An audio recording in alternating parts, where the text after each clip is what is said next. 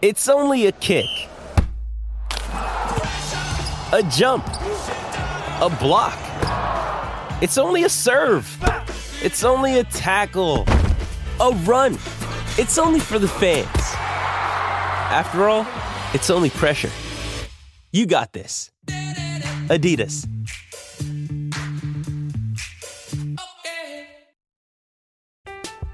I'm Alex Rodriguez. And I'm Jason Kelly. From Bloomberg, this is The Deal. Each week, you'll hear us in conversation with business icons. This show will explore deal-making across sports, media, and entertainment.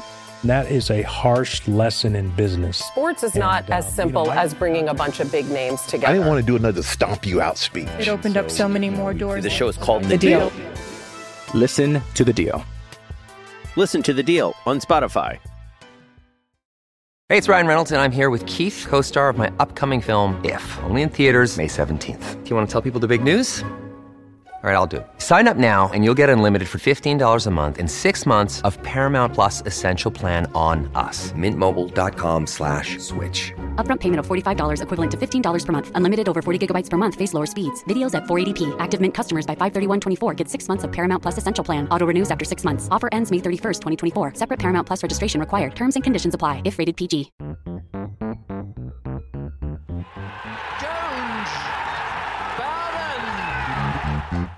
He's got it! England have won the World Cup by the barest of margins! Stokes flashes it away through the covers for 4, and England have won the match.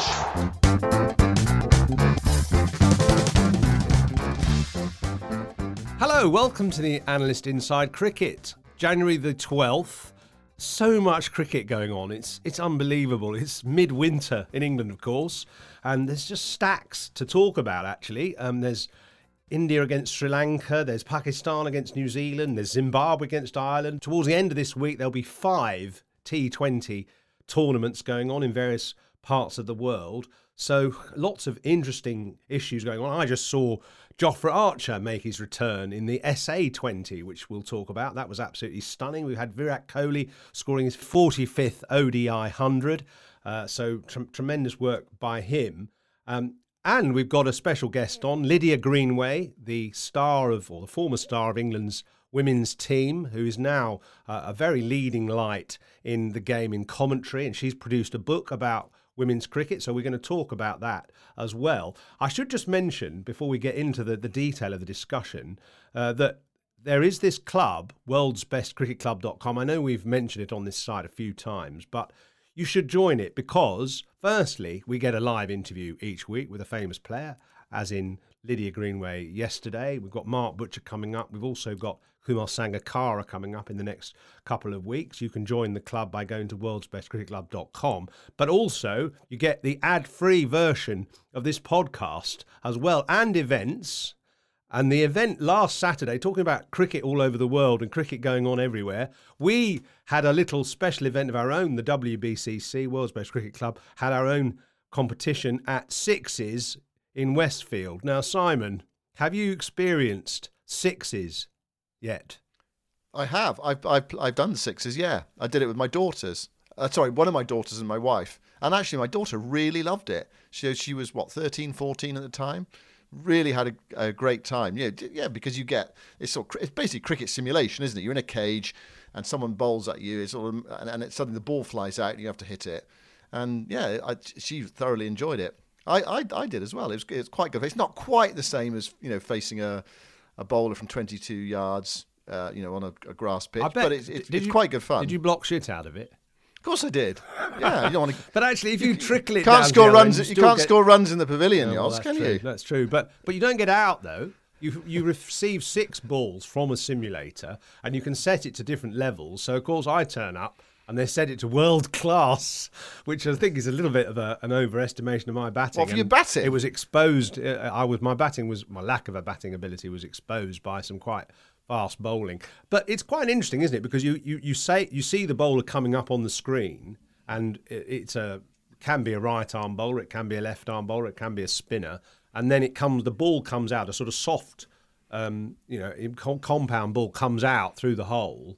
and then you have to obviously play it. And there are various targets you've got to try and hit to get a 3, a 4 or 6, mostly to hit it straight. It's actually good fun, and there's a bar and there's restaurant there, and it's actually a good laugh.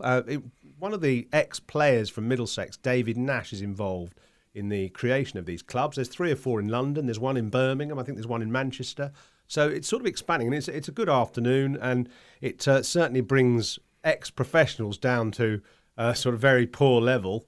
And actually, we had some good players from our club who were obviously had done it before, so they were pretty good. Yeah, 2 things, Jos. One is, of course, I did block just to show my daughter that how to play a forward defensive shot, because if you can't defend, you can't attack. 1 point. And also I noticed, and I wasn't there on Saturday, but I did see the wind-up that was played on you where someone was primed to ask you for your autograph. And she said, I've always been a great fan of yours, and you signed it. And then she looked down and she said, oh, no, I thought you were Simon Mann. Yes. So that was actually a setup, was it? I think so, yeah. Well, that's what I was told. Right. I was. Yeah. It was the video was sent to me, and I said, "Was this a deliberate wind up?" And the answer I got back was yes. Anyway, what to be decided. It was funny. Of course, I've been there, done that, got the T-shirt. There was one time when I was doing a signing at Lord's for one of my books, and there was a big sign up saying Simon Hughes signing at lunchtime during a Test match at Lord's, and I sort of signed a few, sort of 20 or 30 books, and then play started again, and these 2 beautifully dressed, slightly older ladies were in the end of the queue in sort of hats, and they'd come from Yorkshire, and they were absolutely immaculately dressed. And they came up and they said, oh, can we have a book each, please? So I said, yeah, of course. And I signed my name, and they looked at it, and then they went, oh, where's Ian Botham? Oh, I said, well, it's me, Simon. Oh, no, well, we don't want that then. And they just handed the books back. So, I'm used to it. So you're used to it then, Jos. You're used to it. But anyway, it was good fun. We're doing another event at Sixes again in about a couple of months' time. Again, if you join our club, worldsbestcricketclub.com, you can be part of that as well. So you can actually play cricket as well as talk about it and exchange gossip about it on our WhatsApp group. So it is well worth joining our club, and we do raise money for the Professional Cricketers Trust as well. So it's a double whammy, really. Right, so let's talk proper cricket. Let's talk proper cricket. Talk proper cricket. Yeah, and I'd just like to just say well done to Jofra Archer. 17 months out of the game. Well, it must have been incredibly frustrating at times, but my goodness, he came back with a bang, playing for MI Cape Town in the inaugural match of the SA20 against Pal Royals, his former teammates, actually, people like Joss Butler, who played with him at Rajasthan Royals in the IPL, and he was absolutely in stonking form. He got the ball to fly through chest high against Jason Roy, the ball that was almost over the keeper's head, actually. He took 3 for 27. He bowled some superb Yorkers, slower balls, sort of heat-seeking missiles sizzling through to the keeper. Absolutely superb. Great to see. Yeah, definitely. And I noticed as well that Ben Stokes was obviously taking note because he tweeted about it, didn't he? Basically, great to see Jofra Archer back. And, as captain of England with the Ashes coming up, then obviously he will have a bit of an eye on Archer. We don't quite know how that's going to progress. It's impossible to say, isn't it? But you feel that Stokes would definitely like to have Archer in his armoury when the Ashes come round. And Archer as well also tweeting in the last day or two about how much how much he appreciated all the well-wishers, who great to see you back and great to see you bowling well. And it is fantastic to see him back. And it's fingers crossed, isn't it, that he isn't susceptible, doesn't have any more injuries. I mean, my mind goes back to the Mount Maunganui Test match where he bowled 40 overs in an innings. And I was shuddering at the time, really. And I just think someone like that has just got to be managed a bit better. I know New Zealand scored a huge amount of runs in that match, but 40 overs is a lot in an innings, isn't it? And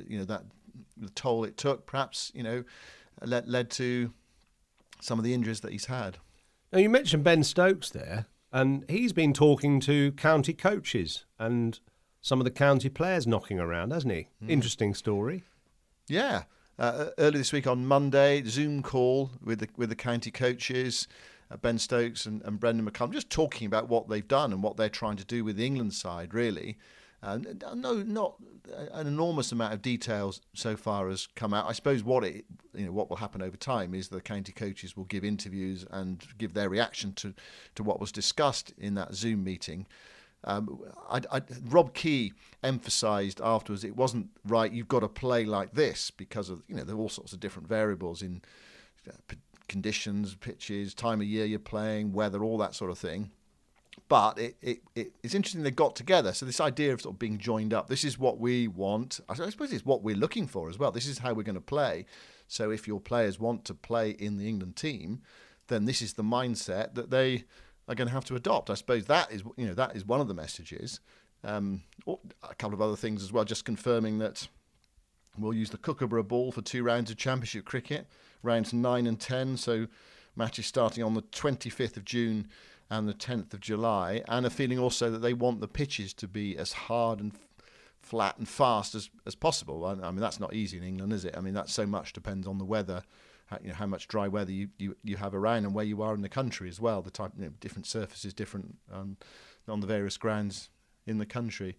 I know you've in the past, Yoz, you've said that we should just get rid of the Kookaburra ball. But I suppose if you're going to have to play with the Kookaburra ball overseas, then it might be useful to bowl with it and see what it's like and see how difficult it can be to take wickets here. Or I mean, I'd just get rid of it anyway. Everywhere. I know you would. I'd just get rid of it from every country. But I mean, because it's just not a very good ball. But if it's going to be used, well, yeah, I suppose it's inevitable, isn't it, that they're going to have to try it. I just don't like. I think having different qualities of balls or different manufacturers of balls just doesn't make sense. And we had this in the late 1980s where there was Readers against Dukes, and the Readers had this huge seam on them, so loads of seamers took loads of wickets. So the next year they said, right, you've got to take all the strands off the ball, there's no seam allowed, kind of thing. And so teams were scoring 800 and 900. It's a very fine margin. It's a bit like pitch preparation, actually. There's a very fine margin. If you leave 8 millimetres of grass on the pitch, it seems all over the place. And if you leave 6 millimetres or 5 millimetres, it does nothing. So it obviously varies from ground to ground. Leave 7 on then. The art of making pitches is obviously a very tricky one. And that conditions how the ball's going to behave. And you can't, as you say, it varies from ground to ground and probably part of the country to part of the country. So I guess it's worth a try. At least it gives bowlers experience of playing with a Kookaburra ball. So maybe it's not a bad thing. Well, one of the problems has been, I mean, when England go to Australia and they play with a Kookaburra ball, they, generally speaking, have struggled to take wickets. I know on the last tour the pitches were quite spicy actually, and there was a lot more in the Australian pitches than in previous tours because of the weather. Was it La Nina? Very wet, and the balls did quite a lot, and that was, I would say, when we were watching it, that was a sort of fairly untypical Ashes series. But generally speaking, pitches go flat, ball goes soft. You have to try to find ways of getting wickets with the Kookaburra ball. So it's a way, I suppose, of trying to experience Australian conditions potentially. I know, and also, of course, it's going to be June, July, where you think it'd be drier and a bit warmer as well. So trying to replicate that, give bowlers an idea. It might work, might not. Who knows? It actually might just be a drop in the ocean, and it might not have any big effect at all. But you'd think it's worth experimenting. I mean, the counties have pushed back on playing less cricket, so there are these other things that were recommended in the Strauss Review, most of which are going to be adopted, aren't they? I mean, the big thing that's not going to be adopted from the Strauss Review is less cricket, fewer T20 matches and fewer Championship matches, but the rest is going to go through. Talking of variation of pitches, we're adding a new section to this podcast from today. We're calling it Club World. We're going to try and derive some good stories from the club cricket environment, from the grassroots of the game. Today, we're going to be talking about Coal Hill Cricket Club that have been embroiled in controversy because of residents who live near the ground who are complaining about cricket, and this is new residents who've moved in recently who are complaining about cricket and the damage it can cause and are trying to get cricket banned from Cold Hill in Dorset. So we've got a couple of people to talk about that a bit later in our Club World section. But just a couple of other things before we get to Lydia Greenway, a couple of other things to talk about, that are incidents that have occurred. I see Australia have cancelled their tour of their matches against Afghanistan in the UAE because of the Taliban's stance on women generally in Afghanistan, which is an interesting step. And just, on the sort of controversial line, Rohit Sharma and an attempted mankad in the India-Sri Lanka one-day game. Yeah, well, it seems as if there are more run-outs backing up or mankads, whatever. People get a bit heated about using the term mankad. To me, I don't quite understand that, because the person who first did it, Vinu Mankad, was doing something deliberate and knowing and thinking it was in the laws and believing it was in the laws, and it was. So if you have the sort of courage of your convictions, why should people say, it shouldn't be called a mankad? He would say, I'm sure he didn't do anything wrong. Anyway, that's the semantics of it. Anyway, run out, backing up, whatever, while the bowler's going into bowl. We had one in the Big Bash earlier this year where Adam Zampa went to run out a non-striker, but it was disallowed by the umpire because his arm was already at the horizontal, about to deliver. And this one it was actually a strange one, because it had no bearing whatsoever on the result. Dasan Shanaka was the non-striker's end. He was 98 not out with 3 balls left of the match. No chance of Sri Lanka winning the game, but he wanted to get to the striker's end so he could be on strike to score 100. Eventually did do that, but Shami ran him out at the non-striker's end, and Rohit Sharma withdrew the appeal, which is actually what David Hussey, the coach of the Melbourne Stars, said they would have done if the Zampa one had been allowed by the TV umpires. So, there are plenty of people in the game who feel it's not the right way to effect a dismissal, and the debate will rage. It's possible that the MCC might have to clarify the laws, or at least, have some slightly different protocols in the future, or we might just have sort of like the Wild West, really, and batters being run out who are trying to pinch their ground. I mean, I come back to that point I've made over and over again. If you don't want to be run out backing up, stay in your ground. You sound like Grandpa. Stay in your ground. No, well, isn't it logical? It is logical. It's logical. It's interesting. I did a little straw poll at our Sixes event the other night, actually. There's about 20 of us sat around the table. Who likes it, who doesn't? Nobody likes it. Everybody's I'm not saying I like it, Yoz. I'm not saying I like it. Well, I mean, most of them saying, we should ban it. You should just be written out the rules and all that, all the laws. It's a complicated one, isn't it? And all I would say is the evidence of the last couple of weeks that 2 people have emerged as gents of the game, Rohit Sharma and David Hussey, who both have a very high reputation in the game for people who are decent men, and they've decided to sort of almost outlaw the idea of mankadding, which meets my approval. But actually, what I said in our debate the other night was, look, okay, if a certain batsman is trying to steal runs, you give him a warning and you stop. And I have actually done this. I've done this in a match.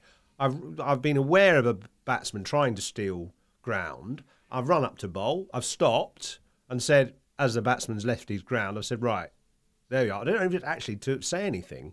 Just stand there, show the situation. He's out of his ground. I've got the ball in my hand. Point the finger and go back and bowl. And if he does it again... Did that make any difference? Yes, it did, because he stopped doing it. I can't even remember who it was. Probably Dermot Reeve. I used to have a few sort of fisticuffs with him on the field, metaphorically. He did stop doing it, and so it worked. And I think that's the best solution. Yeah, if he'd done it 2 or 3 more times, I probably would have run him out. But I think you do have to give people a bit of a warning and a bit of a chance just to make the point first. Yeah, I agree with that. I wouldn't do it without a warning. I would, or certainly without stopping.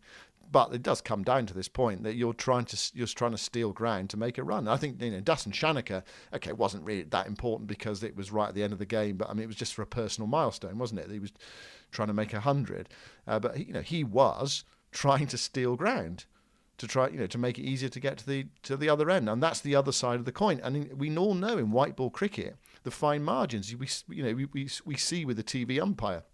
that, players can be run out by an inch or 2 inches or whatever, a centimetre.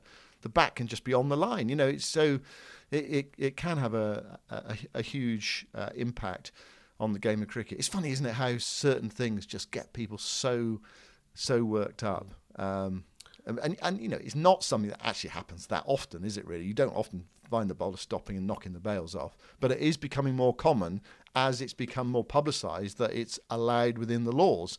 And so it's given people an idea. Stuart Broad's point was always there.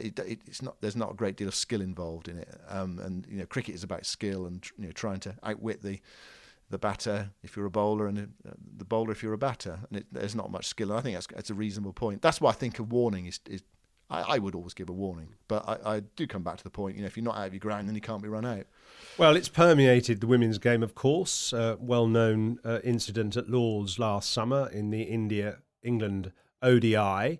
And that's what we're going to talk about today. Not that game, but women's cricket generally, because that certainly it's coming to the fore in the next month or two with first the Under-19 Women's World Cup, the first ever tournament, and then the full Women's T20 World Cup, which is in February, both tournaments happening in South Africa. It's great to see. I mean, an Under-19 World Cup for women, what a fantastic opportunity. That's really exciting. And there are 16 teams taking part in that. And one of the people at it, both as an advisor and also as a commentator, is Lydia Greenway, the former England player. She joined us the other night in the Virtual Cricket Club, partly because she's already at the tournament, and also because she's just produced a book, Women and Girls Cricket, How We Can Grow the Game Together. It's out this week, giving lots of tips for how coaches and players can evolve and get involved in cricket generally. She's a cricket evangelist in the same way as Graham Smith we had on the week before is for the men's game. She's just a fantastically compelling character. And so the first thing I asked her was, how did the book come about? Well, first of all, it came about, as most things did in lockdown, I think, when people had plenty of time on their hands. So I'd always wanted to do something about the women and girls game. I knew I didn't want to do any sort of autobiography because it's not overly interesting, but I knew I wanted to focus on being able to deliver something that would help the female cricket community. So the book itself is really a practical guide, really. So for parents who might have a daughter playing the game if they're new to the game, or even if they've been playing for a while, for coaches who are at cricket clubs or at schools, so where teachers are maybe delivering a cricket programme for the first time to their girls. We talk about how to set up a good girls cricket programme in clubs and in schools. We also talk about just the stuff that people don't often think about, the cricket equipment for females. Actually, what do they need to get? Because it is slightly different. And we have some amazing people contribute to the book. We have people like Ebony, Shagua, lots of current and past players. So it's a collective effort, really. We're really pleased that it's finally out. And I know you and Simon have been working together on the Big Bash, etc. But now you're in South Africa. Doing what? Yes, so in South Africa, arrived here 3 days ago now. So I'm in Pretoria. It's the first ever Women's Under-19 World Cup, which starts in a few days. So my initial role is my title is an ICC mentor. So I've been assigned to England and Ireland. So my role at the moment is just to chat to the players, chat to the coaching staff, because for a lot of them it's all pretty new. And then that role will then change, and I'll go and commentate on the games, which I really can't wait for. I think it's going to be a fascinating tournament just to see where all the different teams are at.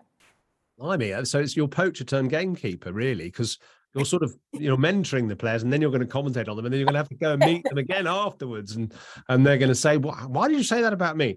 They're going to get quickly acquainted with players who are commentators as well. So, that sounds really interesting and busy, actually. And I watched the promotional video for the Under-19 World Cup, and they sound really savvy. Some of them already, actually. Yeah, it's amazing. Some of the stories from some of the teams are just, I think I think in England, we're often so immersed in the game that we forget how hard it is to get to where we are in England and more established nations. And I guess a really good example is Rwanda, who their team have qualified. They're the only national cricket team from Rwanda to qualify for a global cricket event. They had to beat other African nations in the sort of qualifiers which took place earlier in the year. And you see these girls and you talk to them, and their stories are so inspirational because they don't have the facilities, they don't have the resources of, 5 coaches, for example, that other countries are lucky enough to have. So these teams are amazing in terms of what they do on the pitch, but also how they've been able to get there as well with the support they've had from some really passionate people.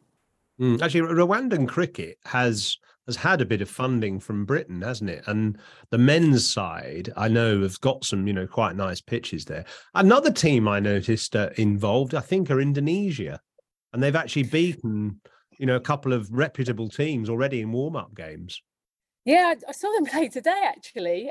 They played England in their warm-up game. And again, what you generally see with these emerging nations is their fielding and their bowling is great, actually. It's they do themselves proud in that area. But I think the biggest thing where they need that extra development, I think, is with their batting.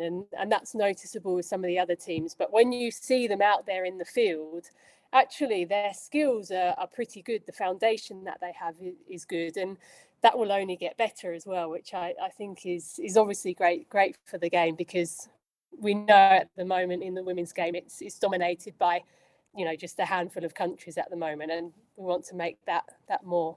I'm interested, Lydia, talking about the Rwandan stories. You said that some amazing stories. Could you give us a flavour of some of those, Lydia? Yeah, definitely. So one of the players I've worked with before, so her name's Henriette Ishwimi. Pronunciation is hopefully about right, but she, the first time I saw her, she was taking part in a competition called Fair Break, which was out in Dubai last year. And she was a player who was picked from the Rwandan team to come over and play in the competition. The competition itself was made up of associate members, really, and some big name players. And the best memory I had from her was her very first over in that competition. She nicked off an international Australian player, Nicola Carey. And when you see her go off and celebrate, she literally just does a lap of the ground and the dancing and the celebration. And you just think, wow, that's an amazing experience for her. And then what I read when I was reading the player questionnaires from the other Rwandan players was they said, what other teams do you follow? And it was actually the team that Henrietta played in, because they were all following her progress. So she's then gone back to Rwanda and her teammates, and she's gone and inspired her whole team to get to the level and the experience that she'd had. So, yeah, I mean, you see the teams as well, and they have all these dances. They're constantly singing and enjoying the game. And I guess going back to what I mentioned earlier, I think sometimes it's easy to forget how lucky some of us are with how developed the game is. Is this something that the ICC have said we must do because we need equivalents? There's a men's under-19 World Cup, so therefore there needs to be a women's one, or has the women's game been lobbying for an under-19 World Cup because it's important for the development of younger players to play and have that sort of competition? I think it's a bit of both, to be honest. I think, as we know, the game is, it's moving more towards equality, which, is the way that the majority of people would like to see it go towards. But I think there's also an element, I can't speak for the ICC, but I do think there is an element that you have the top 3 or 4 nations in the world who are dominating the game. Australia, they're probably 5 years ahead than everyone else. Then you have obviously England, India and New Zealand. So I think the under-19 competition will just allow the talented players in other countries who don't get opportunity to play against better quality opposition. And you never know, hopefully their cricketing boards will then sit up and think, oh, actually, let's make our domestic structure a bit better, for example. So, yeah, you'd hope that this first Under-19 World Cup will have a positive effect on, I guess, everything underneath it, from domestic to how their pathways may be structured as well. Are there more Under-19 Women's World Cups planned? I mean, is it going to be a regular thing every 2-4 years, or is it like play it, see how it goes? My understanding, it will be a regular fixture now. Yeah, I'm pretty sure it will be. I can't say for definite if it's every 2 or 4 years, but my guess would be it will be in line with what the men do, which, yeah, is obviously fantastic. There'll be an Under-13 World Cup before you know it. I'll tell you, it's going to get younger and younger. So just touching on what you said about Australia there. I mean, we've all seen how good Australia are in the women's game. What is it about them that makes them better? Is it because they've got more professional players? Is it because they've got more facilities? Is it just because they've been at it longer? And you know, how can other countries catch up, do you think? How can England catch up? Yeah, I think it's the fact that they've been at it longer in terms of their domestic structure has been professional for a longer period of time. So the Women's Big Bash is now, I think, in its 8th season.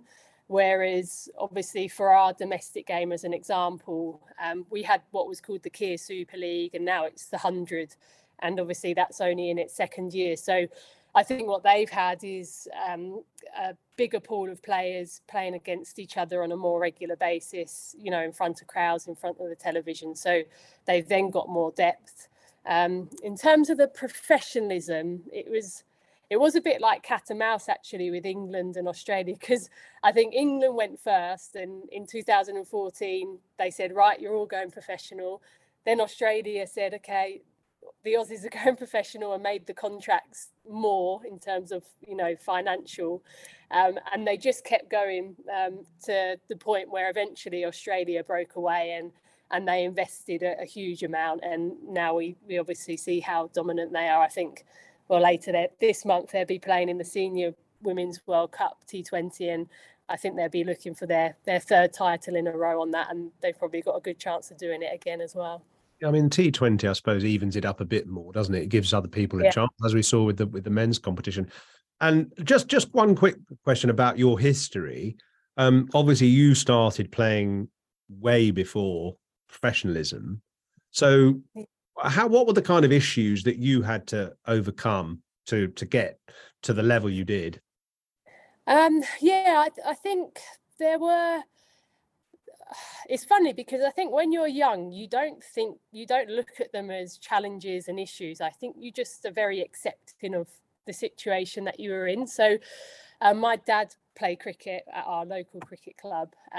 So by default, our weekends were spent up at the cricket club. I've got a younger brother and an older sister, and we would just watch him play, practicing the nets. And then the only offering of cricket at that time was to play in the boys' teams. So from under 11 to under 17, all my cricket predominantly was boys' cricket. I played men's cricket as well, like Sunday twos. And I look back on that now and actually think, oh, wow, how supportive the men were that I played with, especially sort of around the 90s, really, 90s into the early 2000s. But there were challenges, you know, just things like when you turn up to a game and you're expecting to go into a nice changing room where all your teammates are going, and you get sent to the toilet to go and get changed in the cubicle. And at the time you think, oh, that was okay. But I think for another or a different type of girl, maybe someone who isn't as competitive, that might put them off the game. So I think it's more when you look back, you think, okay, maybe that was a bit challenging. But I think when you're in it, like I know, obviously your daughter has played boys cricket, and I think I would always say that is a really good way to develop as a player, as a female player in particular. Because when I look back, that was massive in my development, and so I'd always recommend that. And then eventually we set up our own women's team at Hayes, which is a club in Kent, and yeah, we went from there. We were absolutely shocking in our first couple of years, but we enjoyed it. So that's the main thing. And just touching on, you know, what you had to deal with compared to now. You've written this book with obviously contributions from lots of other people. What are the main hurdles, barriers to entry for girls now, both playing girls cricket and playing with the boys as well? What are the sort of the issues which you advise ways of overcoming? Yeah, I think there's a few. I think equipment is quite a big one. So for a girl who's relatively new to the game, and for example, the girls who played when I was playing generally were introduced to the game by a male relative. So when it came to buying equipment, the dad or the brother would help because they knew exactly what needed to be bought. But what we're seeing now is young girls into the game who have got parents who don't necessarily know the game of cricket. And so when it comes to buying the equipment, they first of all don't really know what to buy. And then also they don't really know if there's any female specific stuff out there, which there is. And so that's one of the first challenges. And then I think when you look at obviously females, the clothing that is worn, I know I've spoken to people and they haven't played the game of cricket because they've had to wear cricket whites, which obviously for females at certain times that can be quite daunting. And so, yeah, just those things that people don't always think about, and making sure that at cricket clubs they have an offering of girls and boys cricket, because not all girls want to play in the boys teams, and that's fine. And then obviously facilities as well. I think making sure that facilities are even, and that the women and the girls get equal share of that, because I think when you feel undervalued in any environment, it can quite quickly put you off. So yeah, I guess there are a few examples of the challenges that people can have. Some are bigger than others, but they're obviously still there. What's the situation at the moment then, Liz, with girls when they're starting to play cricket? Are they expected now to play in girls' teams because there are more girls' teams, and lots of clubs have them, or can they actually choose to play with boys? How does it work? Yeah, it varies really. I think at clubs generally now they have a girls and a boys offering. A lot of clubs that I've spoken to have been really open to the girls who are really good and maybe aren't being tested with their peers. They're really open to them going and playing in with the boys. And that's also the same in schools. Well, I have spoken to some teachers, and it's often more in private schools actually, where a young girl might be in the first 11 at a school, obviously with the boys, and some parents have sometimes flagged up the fact that they don't feel overly happy because their son is the one who's missed out. So that's obviously quite that's a difficult thing to manage, because it does sort of throw up a bit of a debate.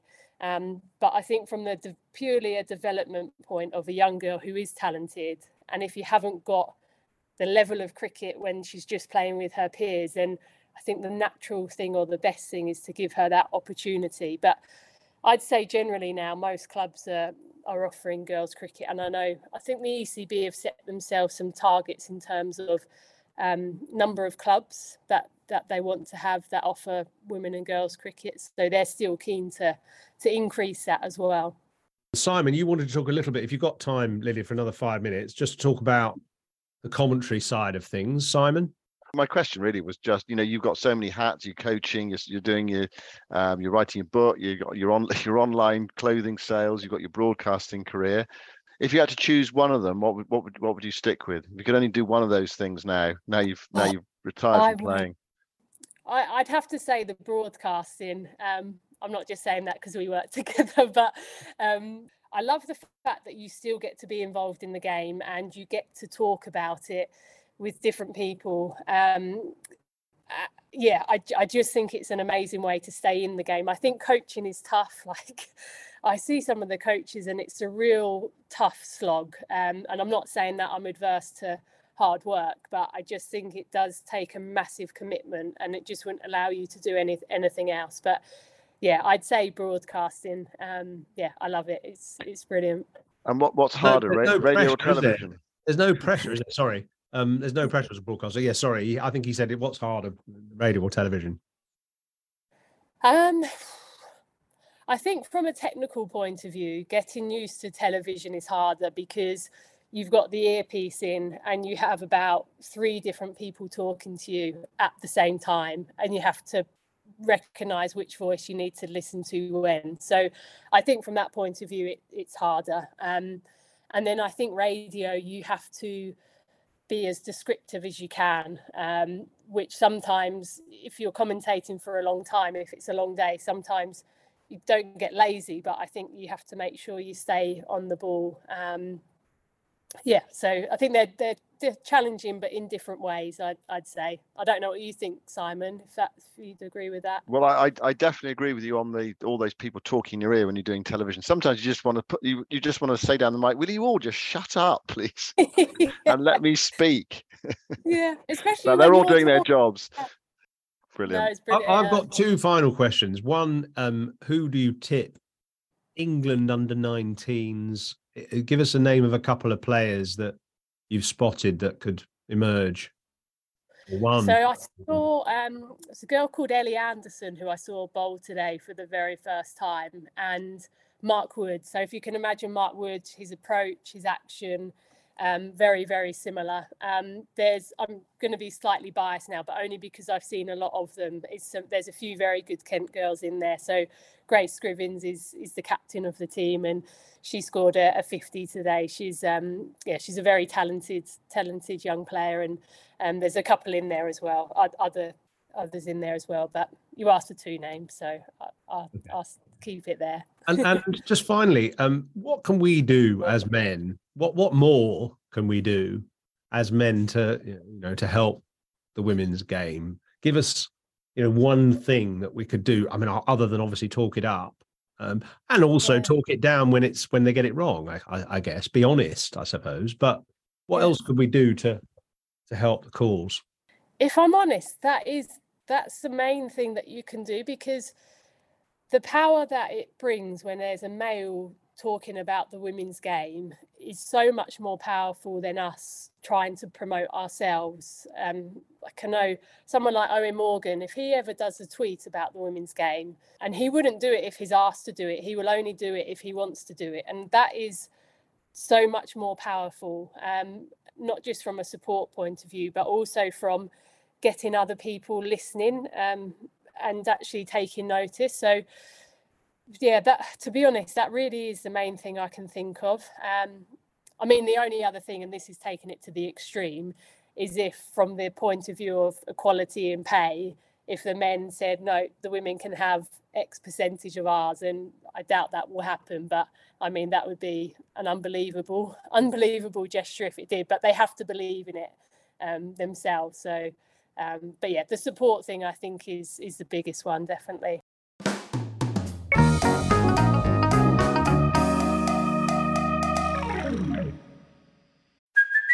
Hey, it's Kaylee Cuoco for Priceline. Ready to go to your happy place for a happy price? Well, why didn't you say so? Just download the Priceline app right now and save up to 60% on hotels. So whether it's Cousin Kevin's Kazoo Concert in Kansas City, go Kevin, or Becky's Bachelorette Bash in Bermuda, you never have to miss a trip ever again. So download the Priceline app today. Your savings are waiting.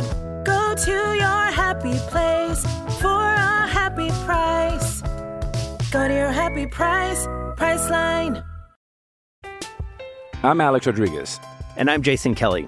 From Bloomberg, this is The Deal. Each week, you'll hear us in conversation with business icons. This show will explore deal-making across sports, media, and entertainment.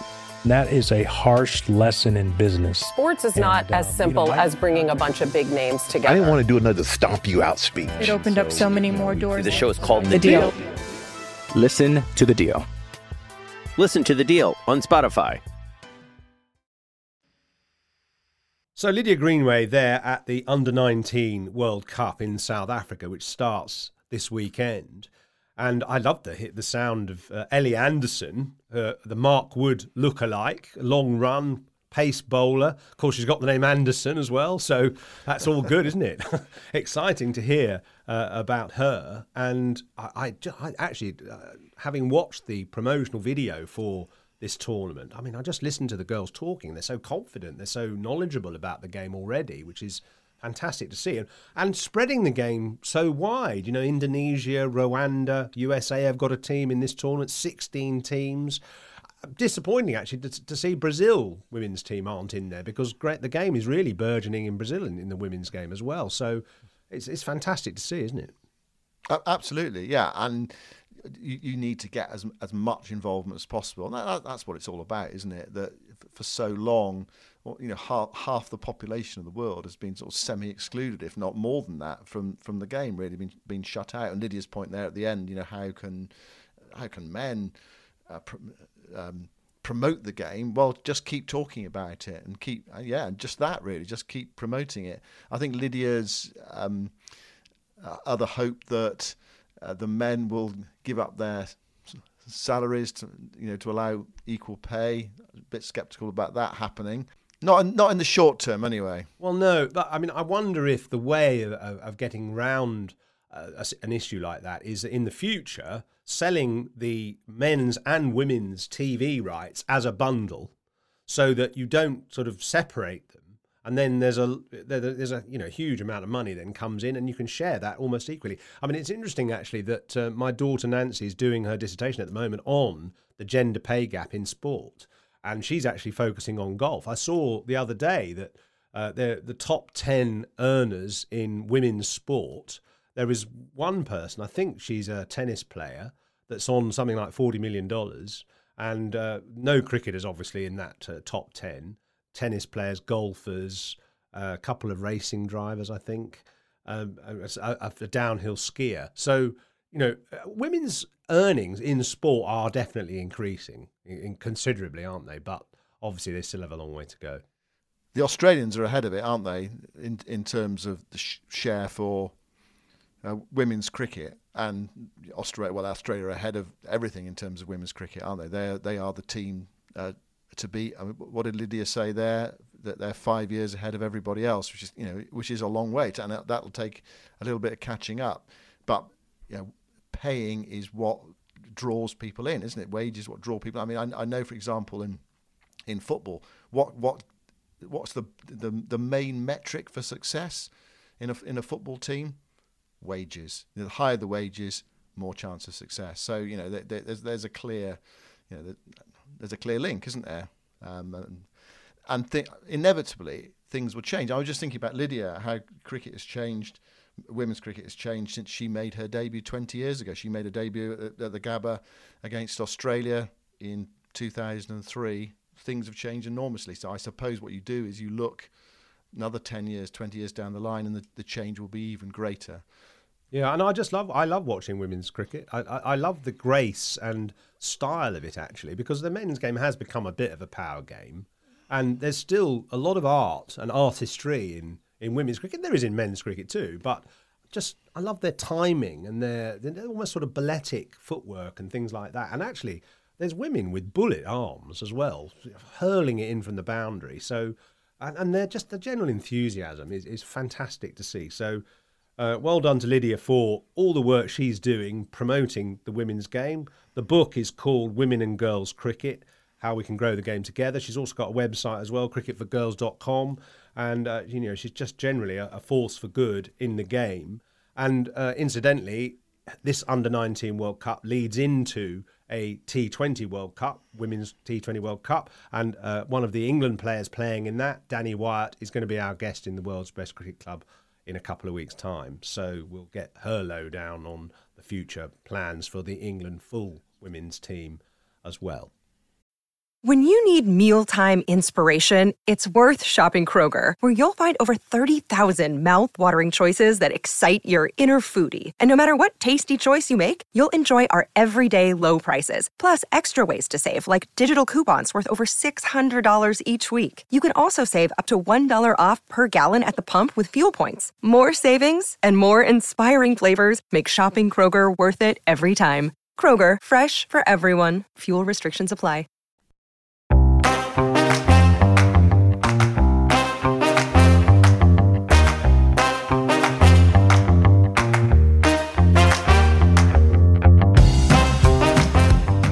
Now, this section we're calling Club World because we're going to be investigating all sorts of issues going on in the club game. And what we want you to do, the listeners, is send us in any kind of issues that are going on in your club or a club that you've heard about. Send them in to theanalystpod@gmail.com and we'll read out the best stories the following week. So theanalystpod@gmail.com is your home for sending in stories from club cricket. The one we've got today circulates around a club in Dorset. James Holland, one of the hosts of that famous podcast, which I'm sure you're all addicted to now, We Have Ways of Making You Talk, the Second World War expert and historian. James Holland is with us, very keen cricket fan. I know you play and you're chairman of a club in Dorset. And we've also got Richard Norton, our esteemed producer and heartbeat of the West Country club cricket as well, to talk about this issue.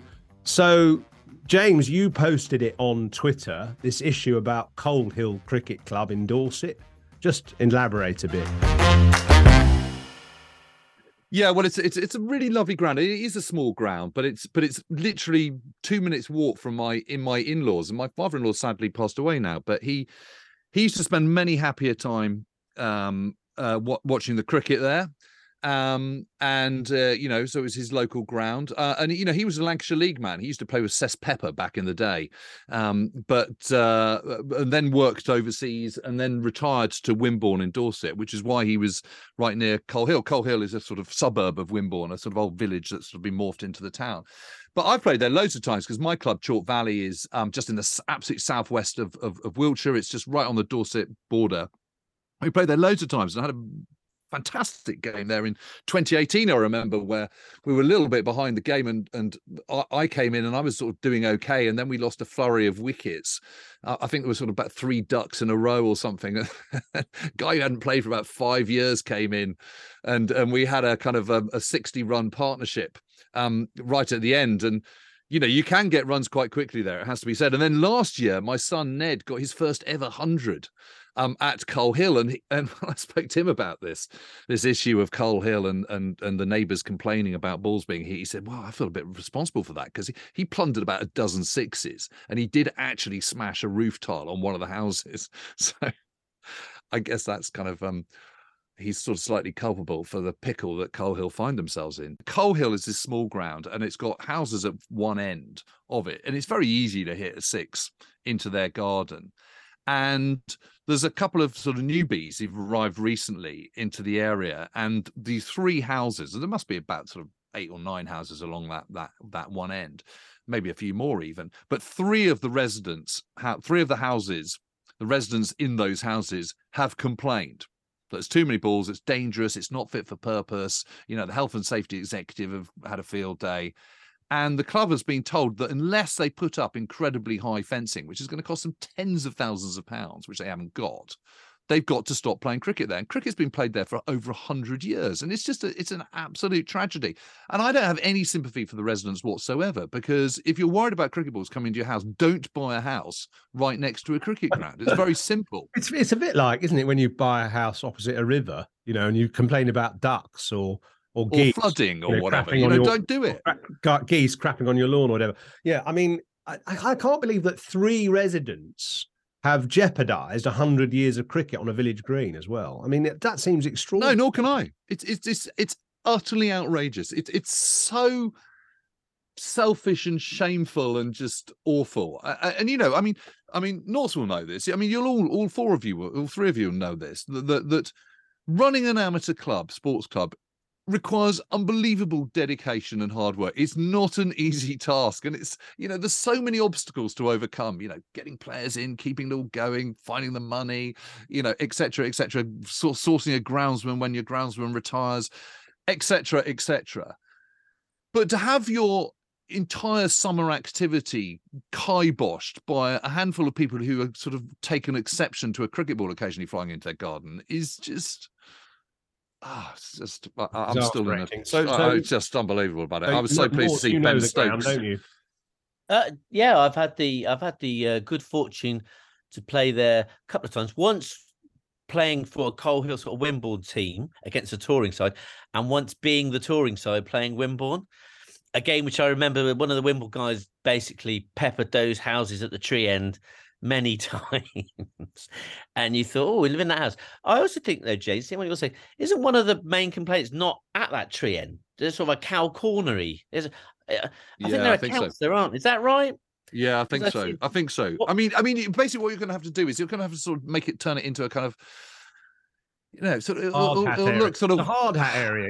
You can only go into area if you wear a yellow hard hat, maybe. Right, and a high vis jacket and all that kind of stuff. And what they'll have to do is they'll have to put kind of netting all the way around, and it's just easier said than done. I mean, you need incredible, 70-foot high pylons in there to which you then attach the net. I mean, it's just.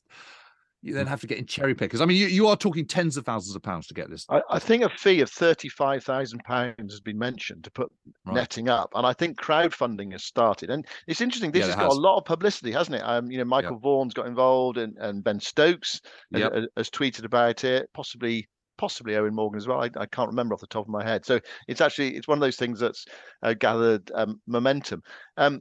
There must be so many cricket clubs in the country that have this issue, actually, because lots of clubs are in sort of housing areas.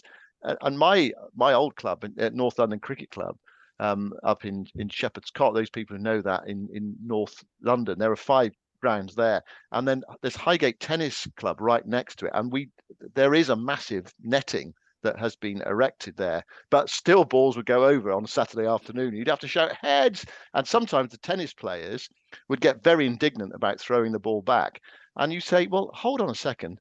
This cricket club was here a long, long time before the tennis club, and so sometimes there wouldn't be standoffs, but there would be a little bit of indignation going on. So it does need that tolerance, doesn't it?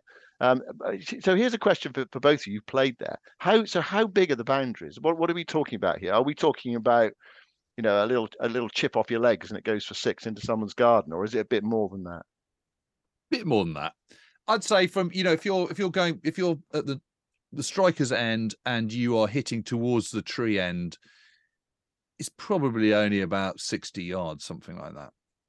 Right. Which is not. I'm blaming yards, T20. I'm blaming T20 and bigger bats. That's what I'm saying. Bigger bats. 100 years ago, people were nerdling, weren't they? Were nerdling. Whereas now, you just put your foot down, clear your leg away, swing hard. There it is, missus. Another one on your roof tile. That's your method of playing anyway, Norks, isn't it? What, clear the leg away? You've got to score fast these days. Village cricket has moved on. Actually, of course, and of course, what's happened as well is that what you see on the telly now is, even if there's a long on and a long off boundary fielders, they don't care anymore. In the olden days, we'd work it for one, and the coach would say, well played, good percentage shot, work it for one with the man back. And now they just whack it over their heads. So that's obviously permeated the village game. I just got a memory actually of, during my county career, having a period where I wasn't bowling too well, and I got dropped from the first 11 by Mike Gatting, the captain, who said, "Go and play some second 11 cricket and get your act together." So I played a second 11 match at Enfield Cricket Club, which was his local club, and his garden actually backs onto the ground. There's a wall, and then it's his garden and his greenhouse. And I was desperate to play well, and I bowled a decent spell actually. But I slipped one ball. I bowled a long op, and it sat up, and the batsman, eyes lit up, and he whacked it straight over into Gat's garden, right?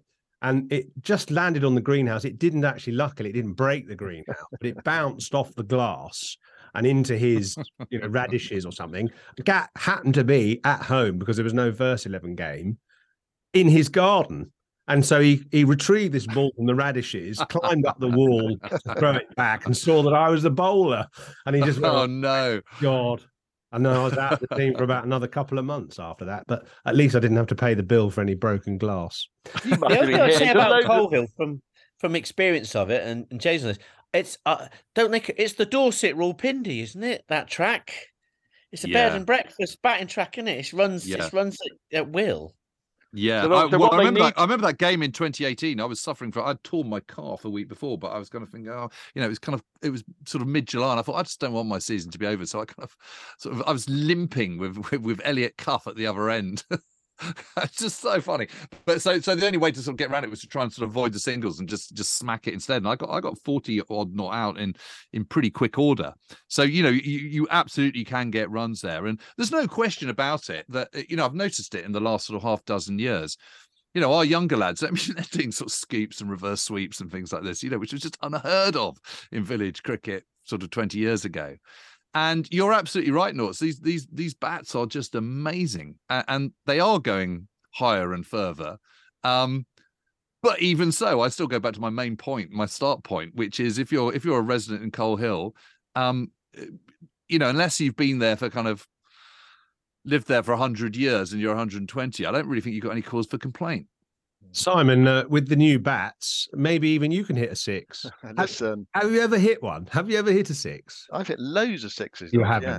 Oh, no, I'm not talking about gardens now. I'm not talking about back gardens. I'm talking about actual grounds. Listen, anybody who's played with me in club cricket knows that I had a very solid forward defence, but I could also hit the ball down the ground for six. So no, none of this cow corner stuff. What, this nursery ground, nursery at Lords or something? None of this cow corner. Just down the ground, over long on and long off. Yeah, no trouble at all. I notice actually that it looks as if that they're sort of moving towards an agreement at Coal Hill that if they can raise enough money to put some fencing up on one side of the ground, the Wimborne Road side of the ground, as long as that's erected in time for May, that they might well be able to play this season. So I mean, I suppose it just depends on how much money they can raise. But I'll tell you one thing. I'm getting out of the digital technology game. I'm getting into net erecting because it seems ridiculous amount of money.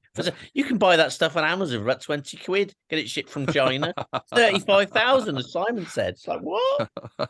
You do need a lot of net vote, and you need some very, very tall poles, which are very, very well entrenched into the ground. That's the issue, I think. And my contact at Coal Hill says that actually the ECB, having not been keen to get involved at all, now are and being quite supportive. So that's really good. I mean, one thing as well is that actually he's all very well putting the netting up once, but of course what happens is it starts to tear and degrade things like that. So you've actually got to maintain it as well. So that there is an ongoing cost. So it's not a straightforward solution just to say we're going to put netting up, but you'd hope it would appease the local neighbours. But I mean, I played in grounds where neighbours refuse to throw the ball back. There's one ground in North London, I won't name it, but where the ball does disappear over into the garden, and you go knock on the door and people are not very happy to give you your ball back. It sounds like a reasonably constructive outcome in this case. So that's a good sign. And we want to try and create an opportunity for you, a club player or village player at home, to try and change your situation if you've got an issue that you need help with. The analystpod@gmail.com is the place to write in. We'll try and broadcast your issue and hopefully help if necessary. Norts is going to take control of that, aren't you, Norts? Oh, it sounds like it. We also want your stories as well, don't we? So it's not just bad things that are happening or disputes with the local name. Your great cricketing stories, things that have happened in your season that we would like, we should know about, and we would try to highlight what's going on in the club game and promote it as well. So at any level, anything you think will be of interest to us and our listeners, then please do get in touch. The analystpod@gmail.com. And don't forget the World's Best Cricket Club as well. Next week's guest is Mark Butcher. I'm sure we'll have James Holland on. We'll probably get Norts on as well. Good to speak to all of you. I think we all need to go for a lie down now. And, maybe just give a bit of money to Coal Hill Cricket Club for their cause to raise that fence. Yeah, if you want to contribute, there is a crowdfunder website for Coal Hill Cricket Club, and just Google it and you'll find it in a straightforward manner. And the Women's Under-19 World Cup begins on Saturday. So good luck to all the teams. We'll be back next week. Speak to you then. Thanks for listening. Goodbye for now.